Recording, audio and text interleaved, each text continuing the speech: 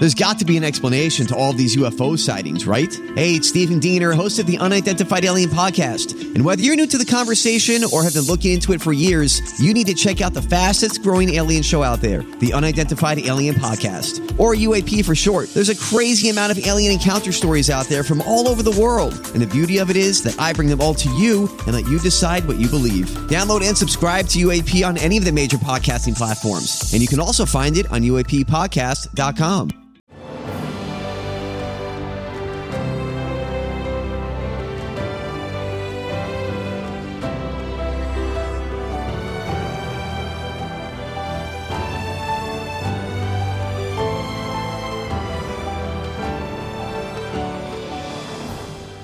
Welcome to the newest episode of Beyond the Fame with Jason Fraley. I'm your host, Jason Fraley, picking the brains of the top filmmakers, musicians, and artists of our time. The rock band Everclear performs live at the Fillmore in Silver Spring, Maryland this Wednesday night. I caught up with frontman Art Alexakis about the band's biggest hits, including Santa Monica, I Will Buy You a New Life, Father of Mine, and Wonderful. Hey, Art Alexakis. Hey, thanks so much for joining us on WTOP in DC. Hey, man, thanks for having me. How you doing? Good. We're talking because you, of course, of Everclear are coming to the Fillmore in Silver Spring, Maryland on Wednesday, September 13th. Now, before we even get to that, I have to cite the Seahawk elephant in the room. Look at the hat.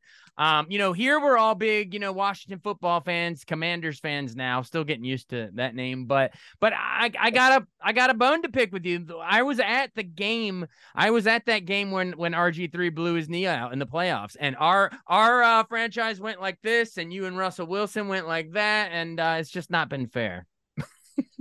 Man, I remember watching that game. Were you there? Were you at the game? I was there. It was like the closest we ever, in how many years we came to, actually making a run. RG3 was so amazing.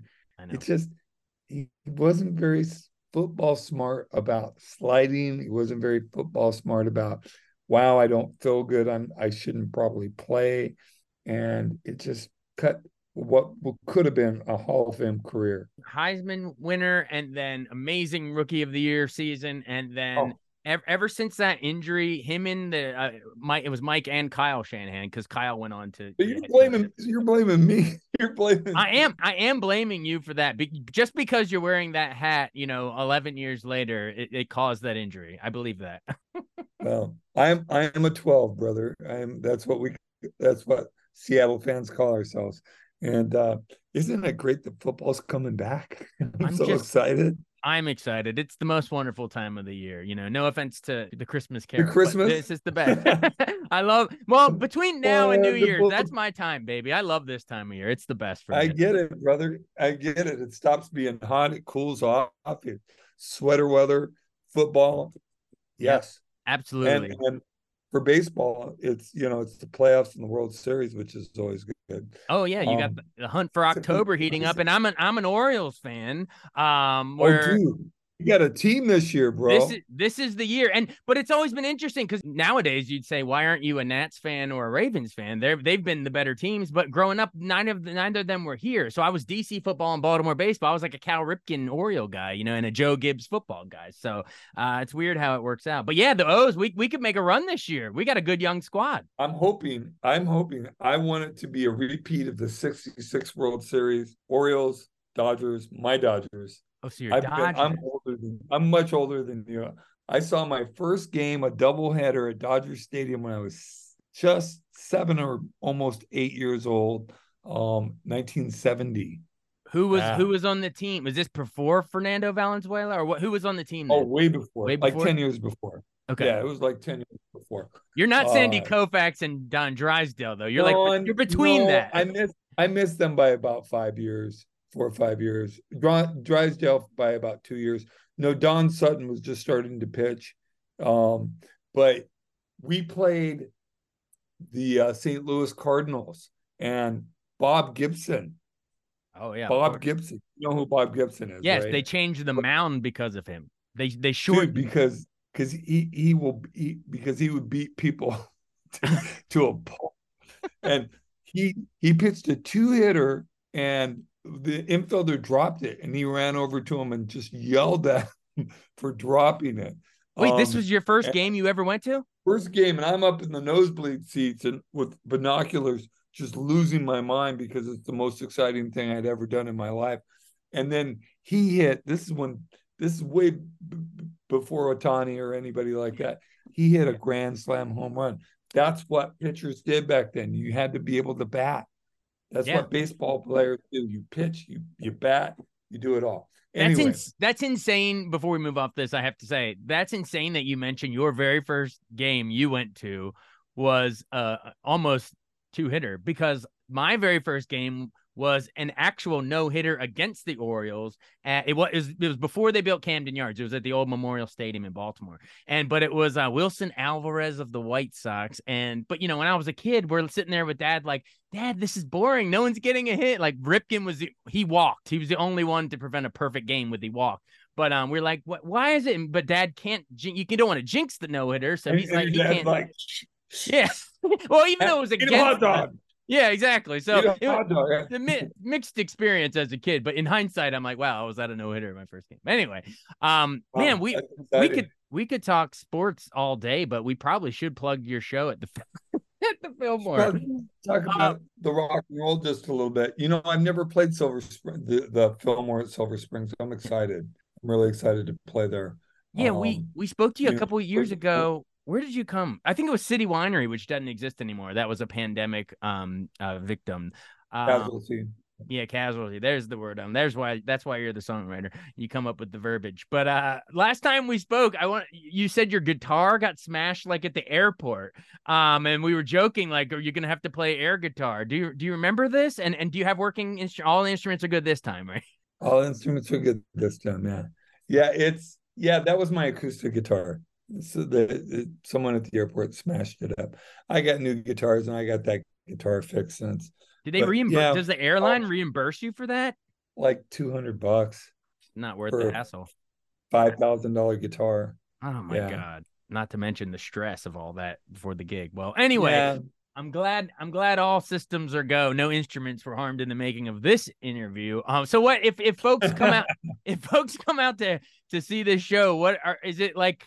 I assume all the greatest hits. Anything new? Well, actually, now that I think about it, don't you have a new one coming out live at Whiskey A Go Go on September 8th? So I guess a little of everything. Well, Live at the Whiskey A Go Go is our first real live album. We recorded it last December 1st, the last show of our 30th anniversary tour last year, and it's 15 live tracks, fan favorites, all the hits.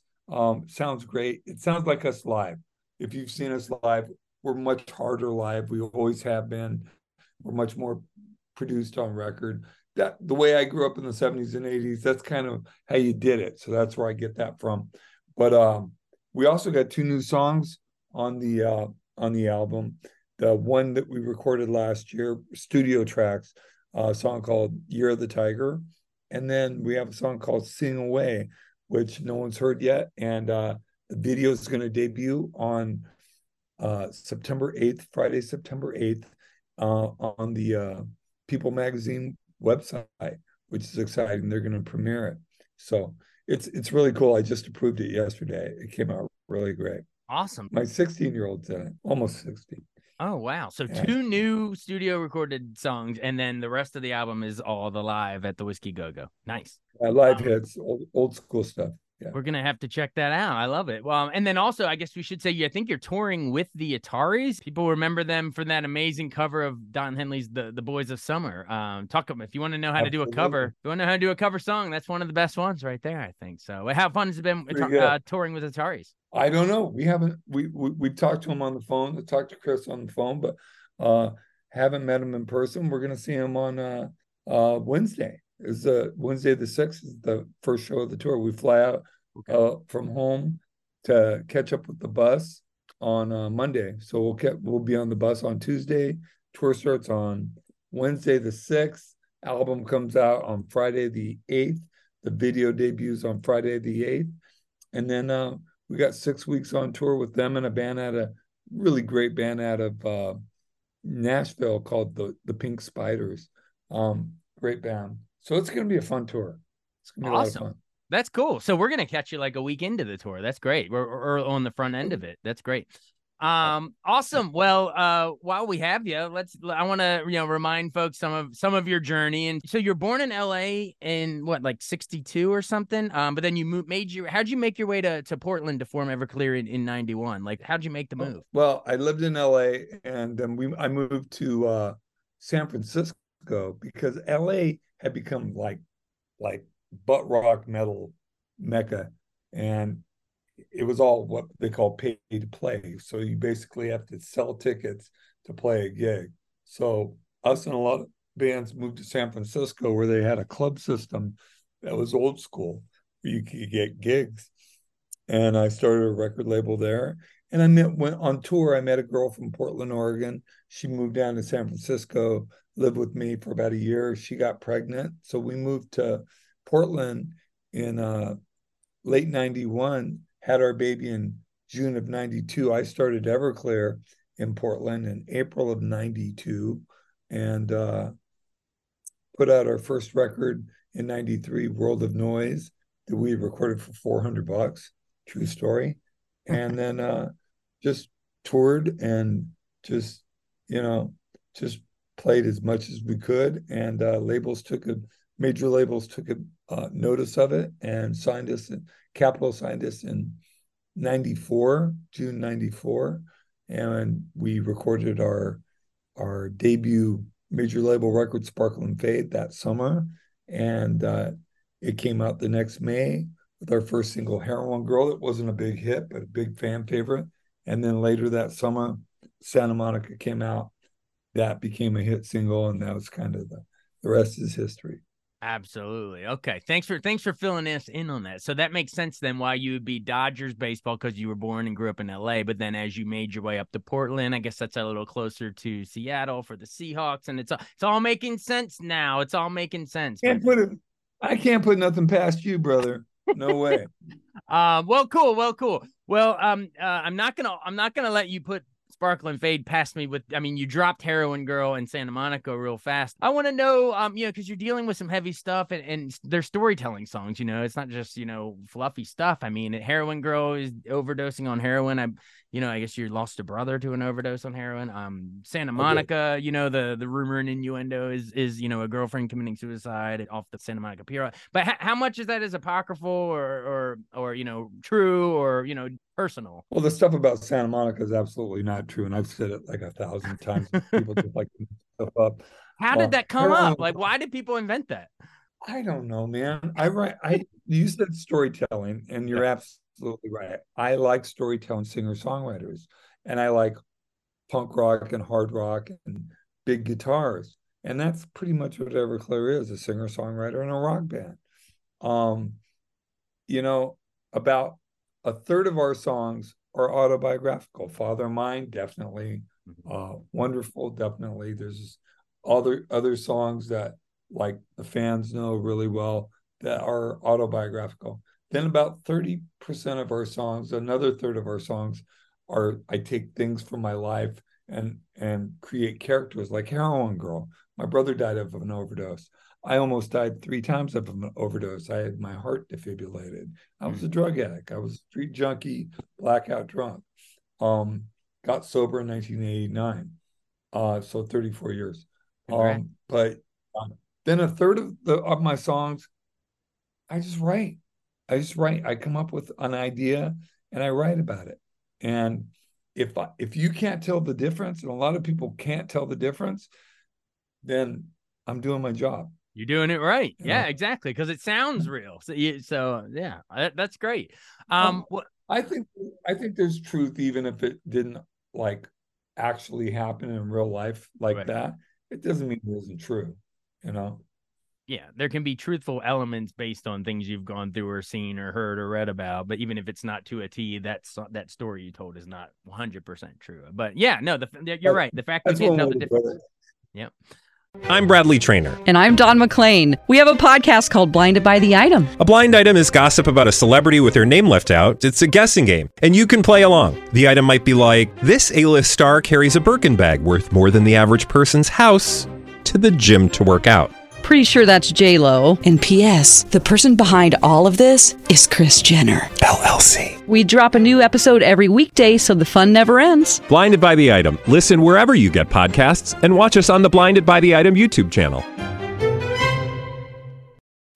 Awesome. Well, then after Sparkle and Fade, of course, so much for the Afterglow comes in '97, and it's just, that thing is massive. Tell me about I Will Buy You a New Life. Didn't you said you just bought a new house when you were penning that one? I was living in Portland, and I bought it up in the West Hills, and that's where the big, beautiful houses were. And before we got signed, me and my second wife, then girlfriend, and our baby were pretty poor, and we lived in a place. The neighborhood was called Felony Flats, if that gives you an idea, in Portland. But we would drive, we'd get a Happy Meal for our daughter in the back seat. We'd drive up to the West Hills and park, and I'm sure freak people out like they thought we were casing their houses and stuff. And we beat up Nissan Sentra that's had a back window missing, and the trunk was open, and so we used to look at those houses and fantasize about being in them. And 2 years later, after the success of Everclear, I bought a house up there. So it was interesting, different perspective, inside looking out versus outside looking in, and that's why I wrote that song. I love it. I love it. And then, of course, the same album you referenced it earlier, but my listeners will kill me if we don't at least get one question on Father of Mine. I mean, I know it's based on your dad leaving at a young age, and I think last time we spoke, you said you kind of related not only the memory of that, but then looking at your own daughter as a young father back then and being like, how on earth could someone do that? But yeah, tell us about the writing of Father of Mine. That's where it came from. I was just one night after putting my daughter to bed. She was probably 4 or 5 years old at the time. Just when you have kids, parents watch their kids sleep. It's like cheap entertainment, and it's really special. It's kind of magical.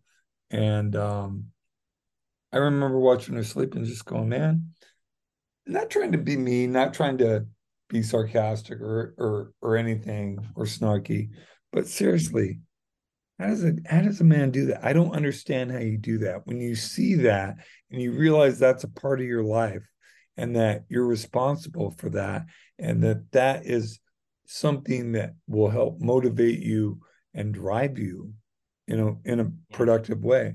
How do you walk away from that? My wife went to bed. I went to my little studio office and sat down with my guitar and notepad and Wow. I mean, yes, I'm with you. It's how it takes us a different kind of person that I don't want to associate with that could just walk away from that. I mean, I don't understand it. I don't understand it, but I'm glad you got a song out of it. I am too. In hindsight, my dad wasn't a bad guy. He was broken. He was raised, in a broken way. He was abandoned by his dad. Yeah. I have broken a cycle of like 4 or 5 generations on my father's side of men abandoning their kids. Wow. And I'm grateful that I had the wherewithal to do that. Yeah, good for you for breaking that cycle. Yeah, what they say, hurt people. It becomes a cyclical thing, but I'm glad. I mean, it takes someone strong like yourself to stand up and break that. So that's amazing. Hey, maybe time for one more of the classics from the next album, Songs from an American Movie. Wonderful. Tell me about what inspired that? Is it sort of about like how divorce affects kids or affects the couple or all the above? Well, that's in that second category I was talking about, where I was a child of divorce. And in 99, I got divorced from my daughter's mother. I wasn't, even though I was clean and sober, I wasn't acting clean and sober as far as not drugs or alcohol, but just the way I was acting. I was lying, I was cheating a lot, sleeping with a lot of women, just, playing into that whole prototype, kind of rock and roll lifestyle. And watching the pain in my daughter going through that reminding me of the pain of me. And also another guy in my band, his dad had abandoned him. And so that was an amalgam of a bunch of different things that I put it into, created that character, and from that perspective of being 8 years old or 7 years old or 5 years old or whatever it was, being a child and just being in that live wire of just emotions that children are, and thank God my oldest daughter went through that, and she still got issues with me about it. She's in her 30s. My youngest daughter, me and her mom have been together almost 19 years, and we've just got a better relationship than when we met. And it's so she's blessed to have that strength and know that her parents love her and that she's safe and secure. Because kids just want to be safe, they just want to be. We all just want to be safe. Yeah, everybody wants to be safe. So it's funny though. A little side note about that song. So that album had started as a solo record, and I hadn't written that song, but I had written a bunch of the other ones, and the band heard it, and the label heard it, my management heard it, and I hadn't played it for them, and it was going to be my solo record, and they showed up at my house at the same time and basically begged me to make an Everclear record, and I said okay, and but I'm like, it's not done yet. We need to go in and put you guys on it, take the old drums off, put new drums on, bass. And I wrote another couple songs, and one of them was a song that I didn't have words for yet, but I wanted to call it Wonderful. And I knew it was going to be about divorce. And then I finished it. And a friend of mine that I was working with was like, man, he's looking at the list of songs. He goes, what's the song Wonderful? I go, it's a new song that I just finished.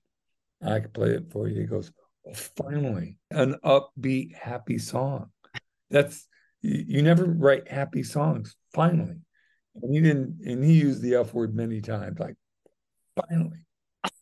And I'm like, okay, want to hear it? And I played it for him. When you listen to the words, it sounds, hey, I mean, it sounds na na na na na na na. It sounds, upbeat, but if you listen to the lyrics, that's kind of my thing. My songs are major chord and they sound all upbeat, melodic, but they kind of hit you at home a little bit. Our new song "Sing Away" is very similar to that in a lot of ways. It doesn't have nanas in it, but yeah, and he listens to it and he's like, "It's a great song. It's going to be a hit song." And then he goes, "Fuck you," and then he walks away. You can cut that out, right? Well, you know what? Yeah, for the radio, for the FM airwaves, I'll probably cut it out, but maybe I'll leave it in for the full podcast or something. Because come on, why we're not gonna censor art here? Come on, literally art and art. We can't censor art. Fucking A. Can't censor art. Well, you've been really, really generous with your time, so we'll let you run. But everybody, come check out Art Alexakis, said it right, of Everclear. Like Alex saw the band Kiss. Alexakis. There you go, Alexakis. Oh right. Wow! But it's not in Detroit Rock City. It's in Silver Spring, Maryland, and it will be at the Fillmore on Wednesday, September 13th. But whatever you do, don't wear the Seahawks hat, all right? You can't wear the Seattle hat. Dude, one of the best things about being on tour is we're all going to be on the bus, and we have almost every Sunday off.